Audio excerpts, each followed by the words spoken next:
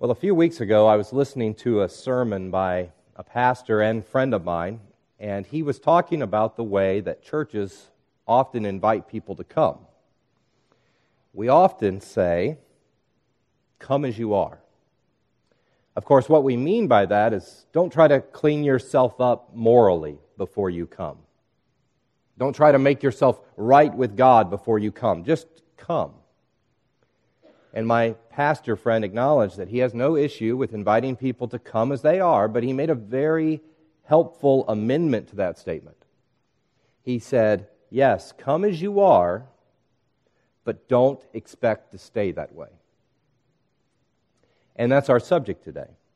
We've been discussing what it means to follow Jesus. I've said that following Jesus requires faith, it requires the Bible, it requires the church, prayer, and the Holy Spirit. Today, I will add that following Jesus requires change.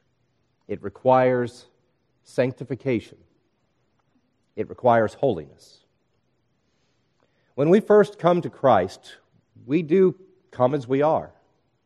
In the very first part of this study, we looked at Mark chapter 1 when Jesus called his first disciples to follow him. If you remember, they were going about their business as fishermen when Jesus came along. In fact, Peter and Andrew were in the act of casting their nets into the water when Jesus essentially interrupted and said, "Follow me, and I will make you become fishers of men." They didn't have time to clean themselves up. They certainly didn't say, "Lord, can you give us a few minutes? We're not quite ready." The text would have us believe that they left everything and followed immediately. And we could go further. It can be a dangerous thing to tell people that they need to clean themselves up or get right with God before they come to Jesus. Why? Because it's all in vain. We can't make ourselves right with God apart from Jesus. In Matthew 12, verses 43 through 45, Jesus tells the following parable. He says, "When the unclean spirit has gone out of a person, it passes through waterless places, seeking rest, but finds none. Then it says, 'I will return to my house from which I came.' And when it comes, it finds the house empty, swept, and put in order. Then it goes and brings with it 7 other spirits, more evil than itself.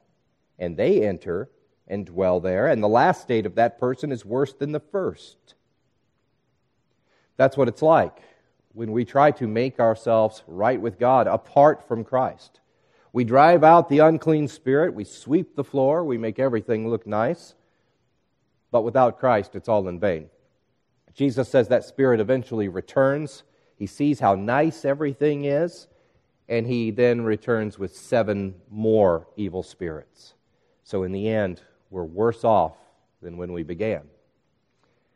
So we come to Christ as we are. And what are we?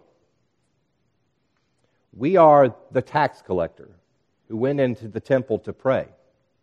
The Pharisee who was also there. He represents the person who cleans himself up. When he prayed, he said, "God, I thank you that I am not like other men are, extortioners, unjust, adulterers, or even this tax collector." He said, "I fast twice a week, and I give tithes of all that I get. Look how beautifully swept my room is, Lord. I've cleaned it up just for you." The tax collector, on the other hand, would not even lift his eyes up to heaven, but he beat his breast, saying, "God, be merciful to me, a sinner." The tax collector didn't even try to clean himself up. Why? He knew he couldn't. He had nothing to offer. He went to the Lord empty-handed and ashamed. He couldn't even look up toward heaven. What if he were to catch a glimpse of God? He would likely die on the spot because of his sinfulness in the presence of a holy God. At the very least, he'd be compelled to cry out as Isaiah did, "Woe is me, for I am lost."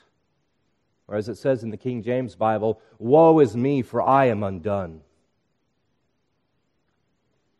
The Pharisee came to the temple disguised as a righteous man. I say disguised because he wasn't a righteous man. In fact, in that particular case, he was worse off than the tax collector because he presented himself as a righteous man.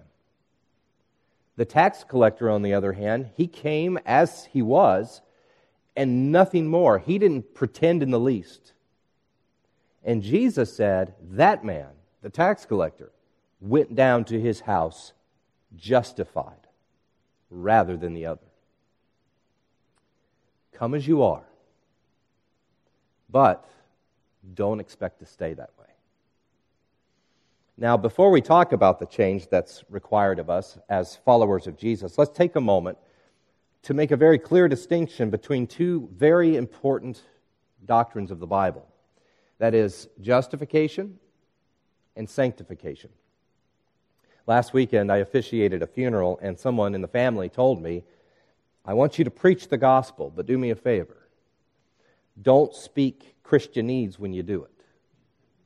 Don't use a bunch of big theological words that the average person won't understand. So, if by chance you have no idea what I mean by justification and sanctification, don't worry.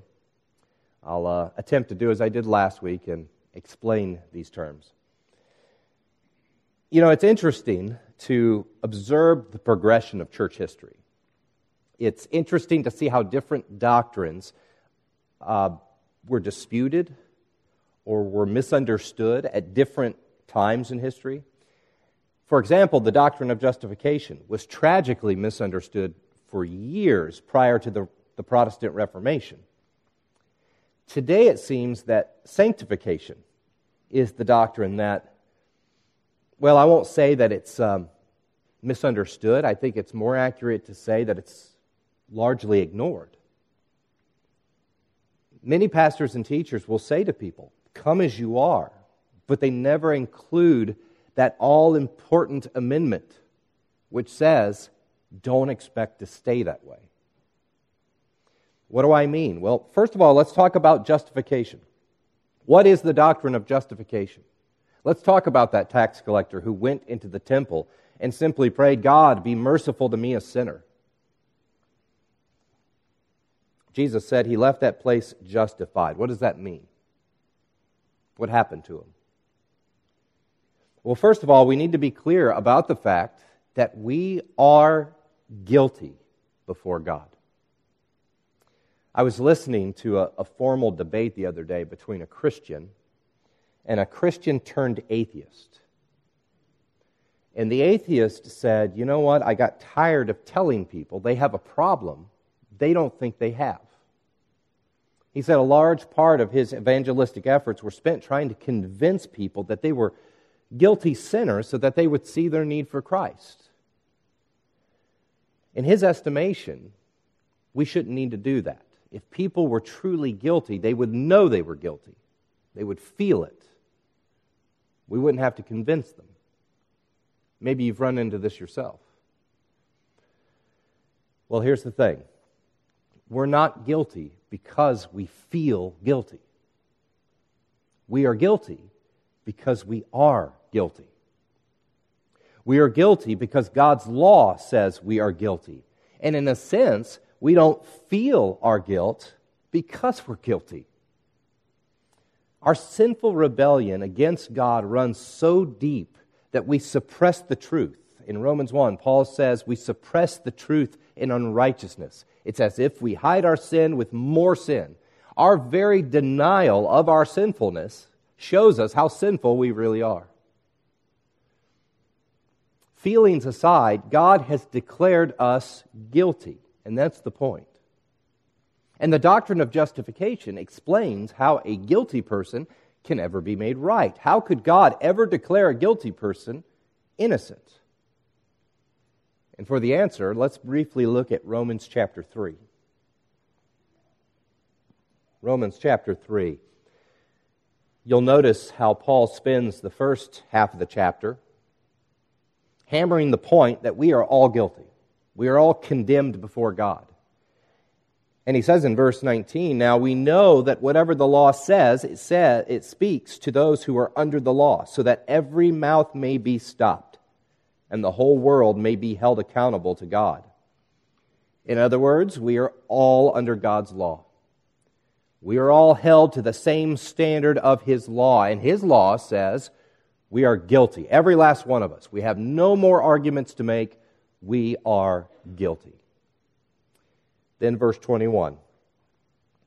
But now, the righteousness of God has been manifested apart from the law, although the law and the prophets bear witness to it.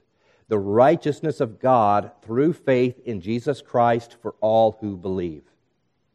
For there is no distinction, for all have sinned and fall short of the glory of God and are justified by His grace as a gift through the redemption that is in Christ Jesus, whom God put forward as a propitiation by His blood to be received by faith. This was to show God's righteousness, because in His divine forbearance He had passed over former sins. It was to show His righteousness at the present time, so that He might be just and the justifier of the one who has faith in Jesus. So in the previous passage, Paul established that we are not righteous. God's law proves we're not righteous. Instead, we are condemned before God. As I said before, we are all guilty. So the question becomes, how can we be made innocent? How can we ever be accepted into God's holy presence in heaven if we are in fact guilty and condemned? Well, here's the answer. The law says we're guilty, but the righteousness of God is manifested apart from the law. We need righteousness, right? That's our problem. We lack any semblance of righteousness. And the first point Paul makes here is that the righteousness we need comes apart from the law. In other words, you and I are not going to pick ourselves up by the bootstraps, do what the law tells us to do, and make ourselves righteous before God. As Paul has already said, the law only proves our guilt. When we compare ourselves to God's holy and perfect law, all we find are shortcomings. We're not going to meet that standard, for all have sinned and fall short of the glory of God. Instead, this righteousness we need, Paul says, is of God. That's important to note. This is not our righteousness Paul is talking about. We don't want to make the mistake that Martin Luther made for so many years as he desperately tried to be as righteous as God demands. Luther made himself miserable trying to keep God's law in order to be accepted by God. He was trying to justify himself before God by his works. That is, until he realized that when Scripture speaks of the righteousness we need, it's not talking about the righteousness we personally achieve. It's the righteousness of God.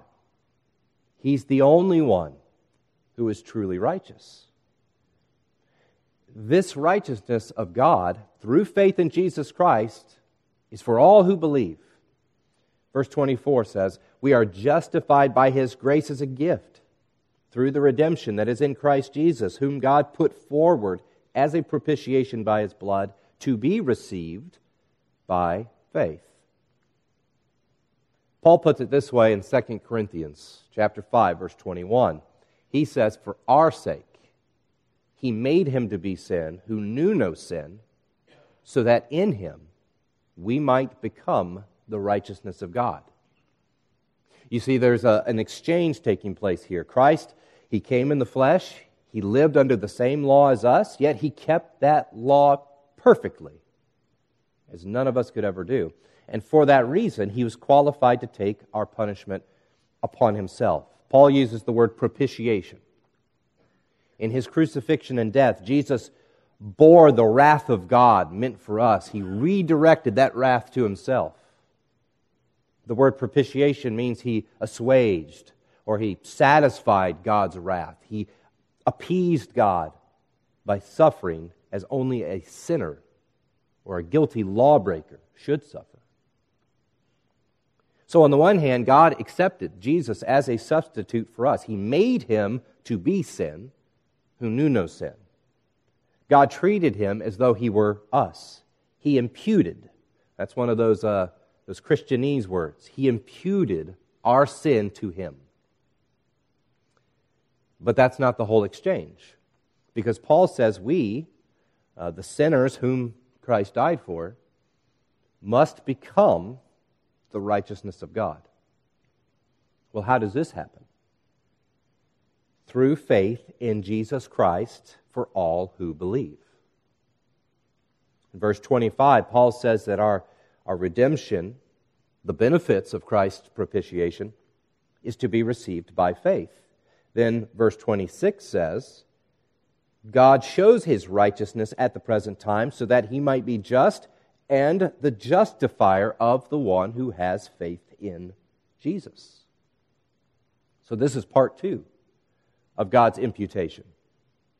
Just as God treated Jesus as a sinner, he treats us as his son, declaring us innocent, declaring us righteous. How? How does one get to this place of justification? Well, 3 times in this passage, Paul says it is by faith. It's by believing. It's by trusting in the work of Christ on our behalf.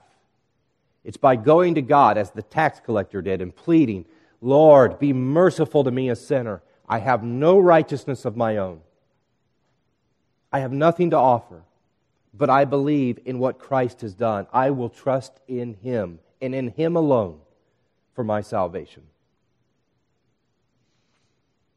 In the very next chapter, Romans 4, Paul says in verses 4 and 5, now to the one who works, his wages are not counted as a gift, but as his due.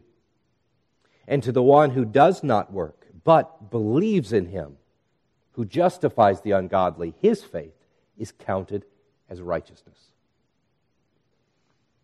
This is a point that Paul clarifies many times in his writings. We cannot be justified by our works. We cannot be saved by striving to keep the law. No matter how hard we try, at no point will God say to us, okay, you've done enough, I declare you innocent. You can sweep your moral house as many times as you want, and you'll still be guilty. As the Pharisees show, you may prove yourself even more guilty because of your self-righteousness.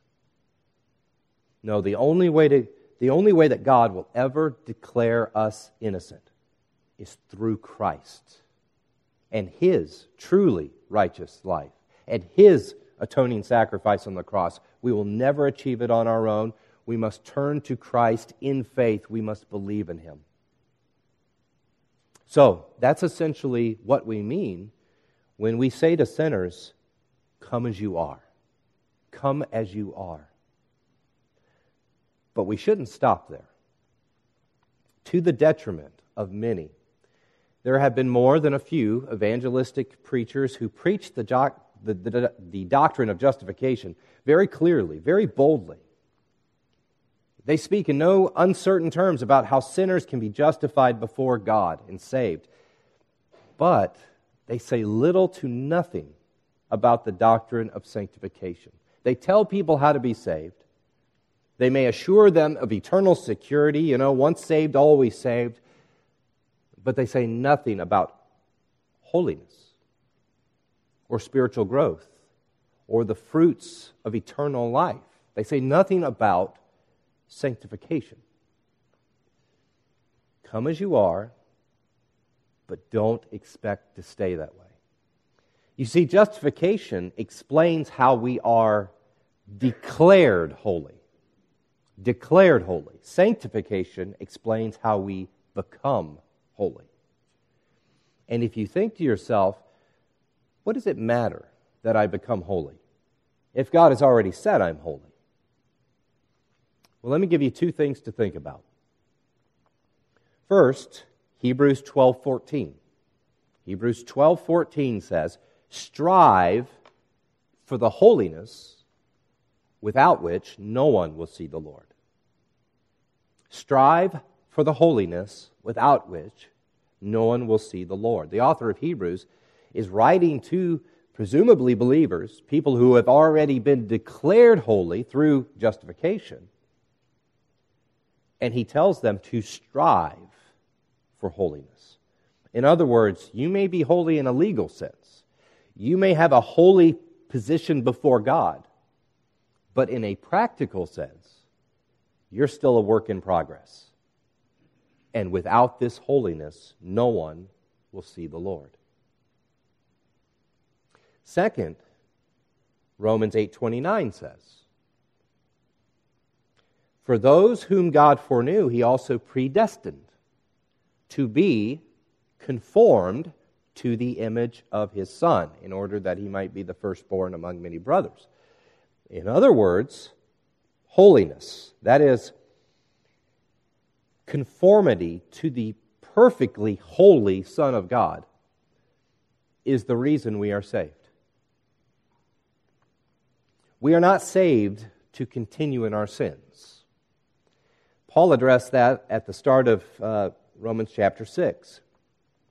You see, he assumed that some people would misunderstand his teachings about faith versus works of the law. Was he suggesting that the law doesn't matter? Was he suggesting that we can sin all we want and still be saved? Well, here's how he answers that in Romans 6:1. Are we to continue in sin that grace may abound? By no means. How can we who died to sin still live in it? Do you not know that all of us who have been baptized into Christ Jesus were baptized into his death? We were buried, therefore, with him by baptism into death, in order that, just as Christ was raised from the dead by the glory of the Father, we too might walk in newness of life. By no means did God justify us to then sit back and let us continue in the sin that ultimately killed our Savior. No, he saved us to change us. He saved us, declaring us holy, and he immediately began work to make us holy, to conform us to the image of his Son, without which no one will see the Lord. So right there, you have the Bible making 2 points that really should prompt us to sit up and take notice. They should make us think, okay, this doctrine of sanctification, it does matter. This is no trivial thing, because without striving for holiness, Hebrews says, I can't see the Lord. And according to Romans, this is why God saved me. He saved me to become holy, like his Son is holy. So obviously, this thing we call sanctification, it does matter. Listen to what Andrew Randall says in his book, Following Jesus. Although God considers us completely holy in Christ, and that can never be taken from us, our lives are still, to a greater or lesser extent, unholy. The great secret is that everyone else is in the same position as you. Not one of us will ever be perfectly holy this side of glory. We will all sin every day until we die, and so we all need God's grace every day until we die. Nonetheless, over time, we are sanctified, which means that the Holy Spirit works in our lives to transform us so that we come to reflect the likeness of Christ more and more. What is counted true of us becomes true of us. Gradually, haltingly, imperfectly, but really. Earlier I mentioned the Christian who became an atheist. He was actually a pastor. He said he got tired of trying to convince people they were guilty of breaking a law they didn't even know existed. I often get the impression that people have accepted Jesus, if you will, not because they feel guilty, not because they desire a Savior, but because he's a nice accessory in their lives. They have a lovely spouse, a happy home, a good job, and they feel perfectly content. And Jesus, well, he's a nice little bonus. He's not necessarily life-changing or anything, but he's nice to have. You know, he gives a little depth to life. If nothing else, he teaches us how to be a good person. I would argue that if Christ has not changed us, we don't have Christ at all. Listen to what Paul says in 1 Corinthians 6. Do you not know that the unrighteous will not inherit the kingdom of God? Do not be deceived, neither the sexually immoral, nor idolaters, nor adulterers, nor men who practice homosexuality, nor thieves, nor the greedy, nor drunkards, nor revilers, nor swindlers, and we could certainly add many of the so-called lesser sins to that list. He says they will not inherit the kingdom of God. And such were some of you. But you were washed, you were sanctified, you were justified in the name of the Lord Jesus Christ and by the Spirit of our God. Come as you are, but don't expect to stay that way.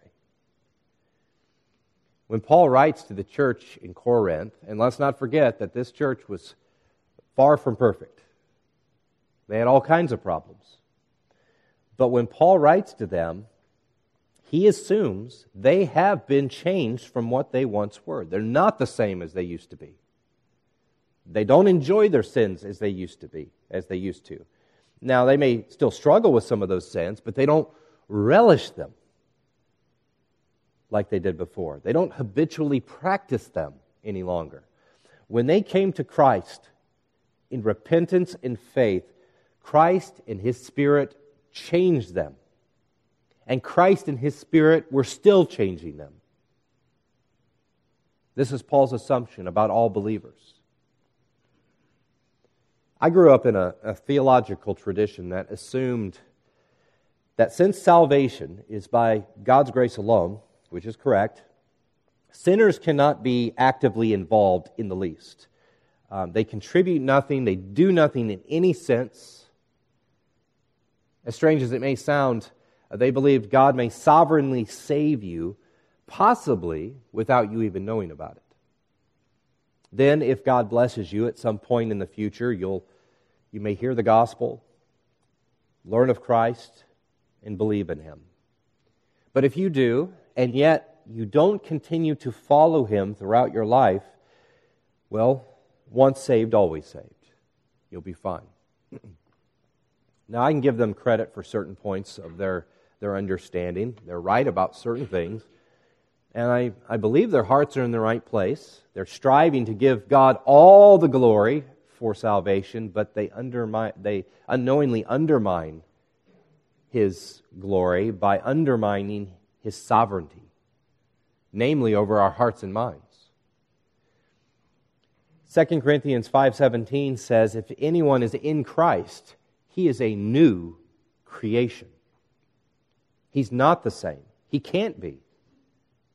And this has real-world, real-life implications. I always think about that illustration from Paul Washer. He talks about the guy who shows up late to a meeting and says, I'm sorry that I'm late, but I was on my way. I got a flat tire. I stopped to change it. One of the lug nuts rolled out onto the highway. I went to retrieve it, and I got hit by a logging truck. And everyone at the meeting is looking at him going, that's impossible. You can't have an encounter with something as big as a logging truck and walk away unscathed.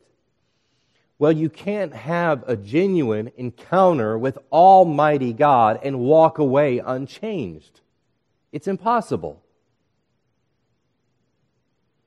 God foretold the new covenant through Ezekiel.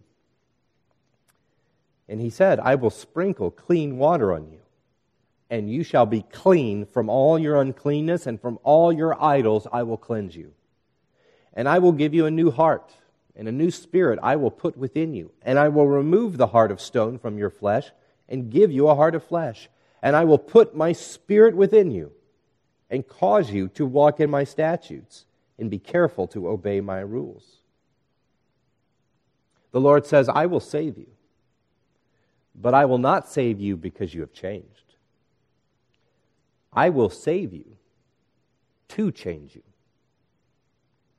I will change you from the inside out. I will replace your very heart. I will turn your affection from those idols which you once loved to myself.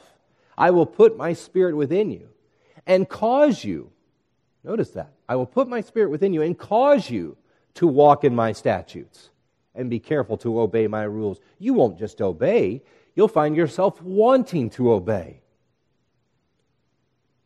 Come as you are, but don't expect to stay that way. And at this point, I think we can revise that statement just a little. We could say, come as you are, but you will not stay that way. God won't allow it.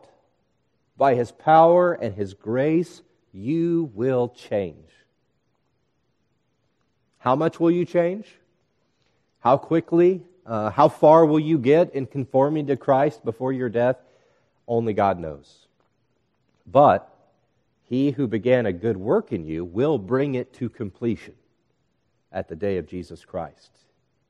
If you are in Christ, His work of sanctification has already begun. You can be sure of that. And you can be sure that He will bring it to completion. One day, you will be perfectly holy. In 1 Peter 1, starting at verse 3, Peter writes, "Blessed be the God and Father of our Lord Jesus Christ.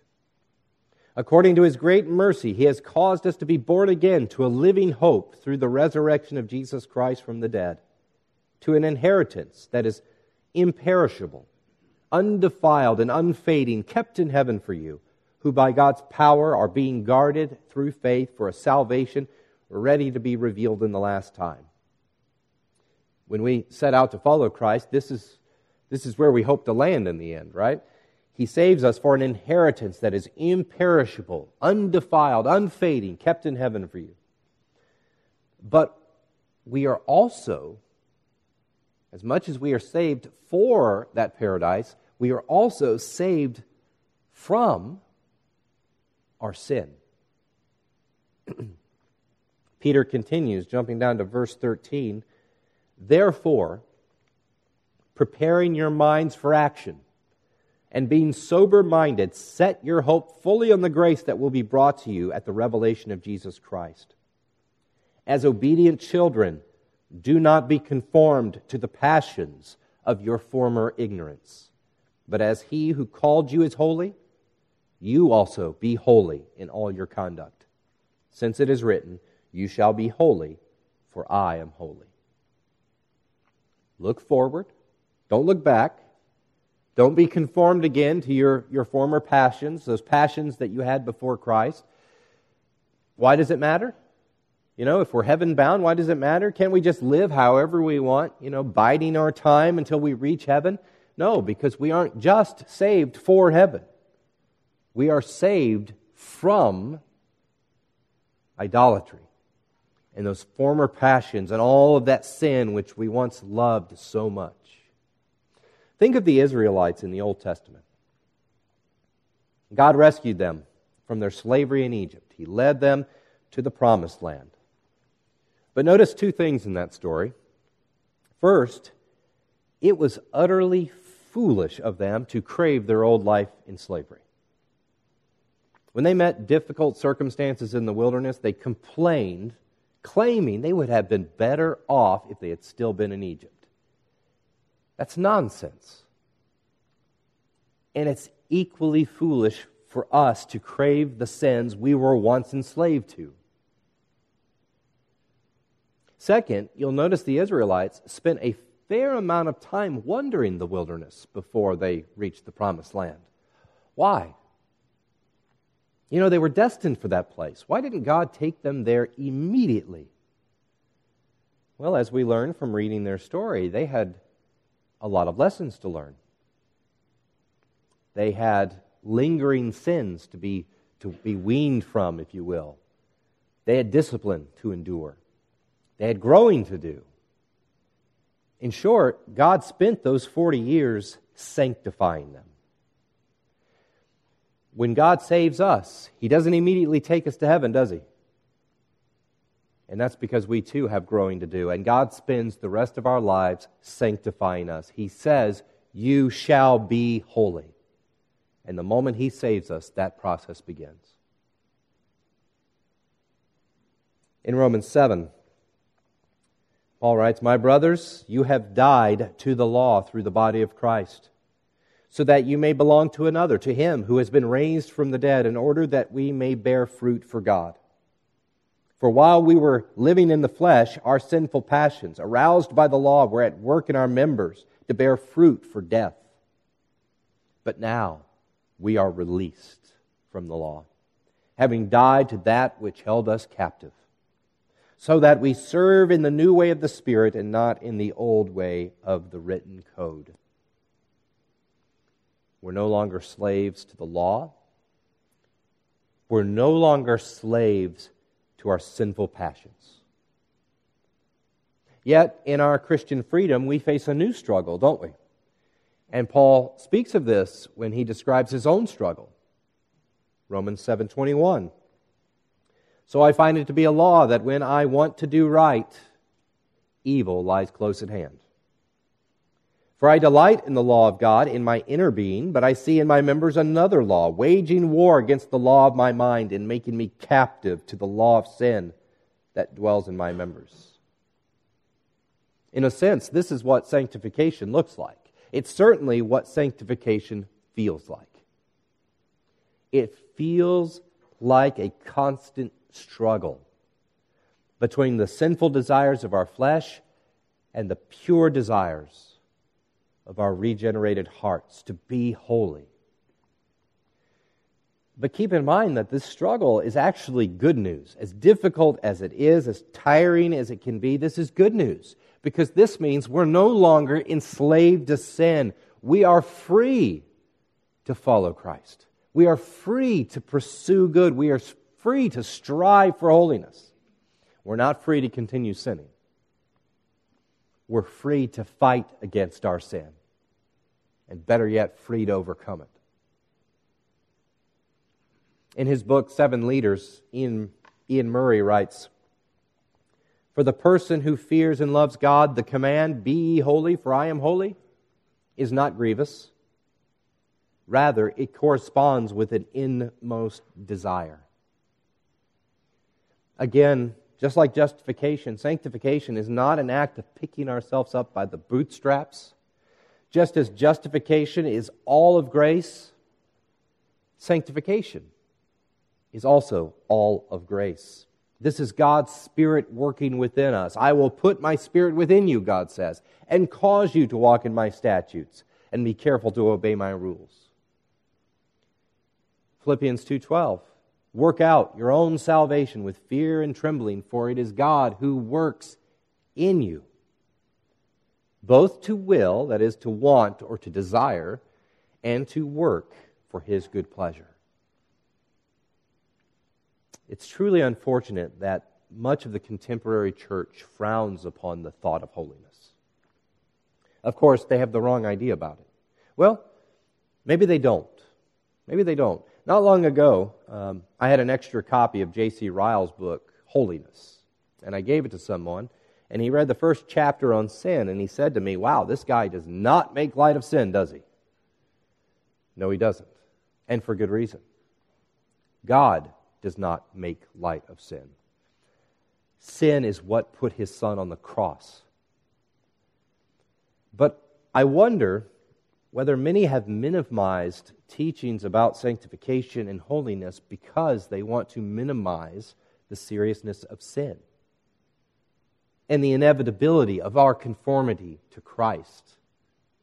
And I say this is unfortunate because there's tremendous joy to be found in a holy life, because there's tremendous joy to be found in Christ. If we're following Him, we will follow Him into greater and greater holiness, not to mention the joy that comes with it. We're not going to find this kind of joy in our sin. We'll find it in holiness, in conformity to Christ. And I'm going to leave you with this. Galatians 2:20 says, "I have been crucified with Christ. It is no longer I who live, but Christ who lives in me. In the life I now live in the flesh, I live by faith in the Son of God, who loved me and gave Himself for me." Commenting on this verse, Todd Wilson writes, Paul, of course, the author of Galatians, Paul is tried like Jesus, executed like Jesus, raised like Jesus, and thus now he, like Jesus, lives to God.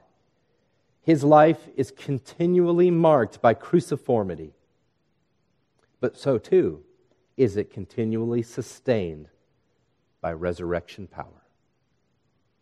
The same is true for every one of God's born-again people. We are sustained by God's resurrection power.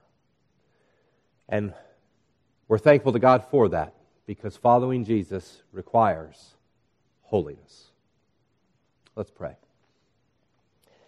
Heavenly Father, we thank you for your Spirit at our conversions, who entered into our hearts, replacing them with hearts of flesh, making us to know you, making us to know your Son, and then leading us throughout our lives, continually working to remove that sin that we once craved and loved so much. Lord, it is a struggle, but we're thankful for this sanctification. We're thankful to be made more and more like our Lord and Savior. We ask that you would help us daily, moment by moment. Lord, it is a struggle for us. We do oftentimes find temptations unbearable. We crave our old passions. But Lord, your grace is sufficient. You're greater than our sin, and you can lead us away from it. You can help us overcome by your power. We trust in you. Lord, forgive us for the many, many times we have failed. In Christ's name I pray. Amen.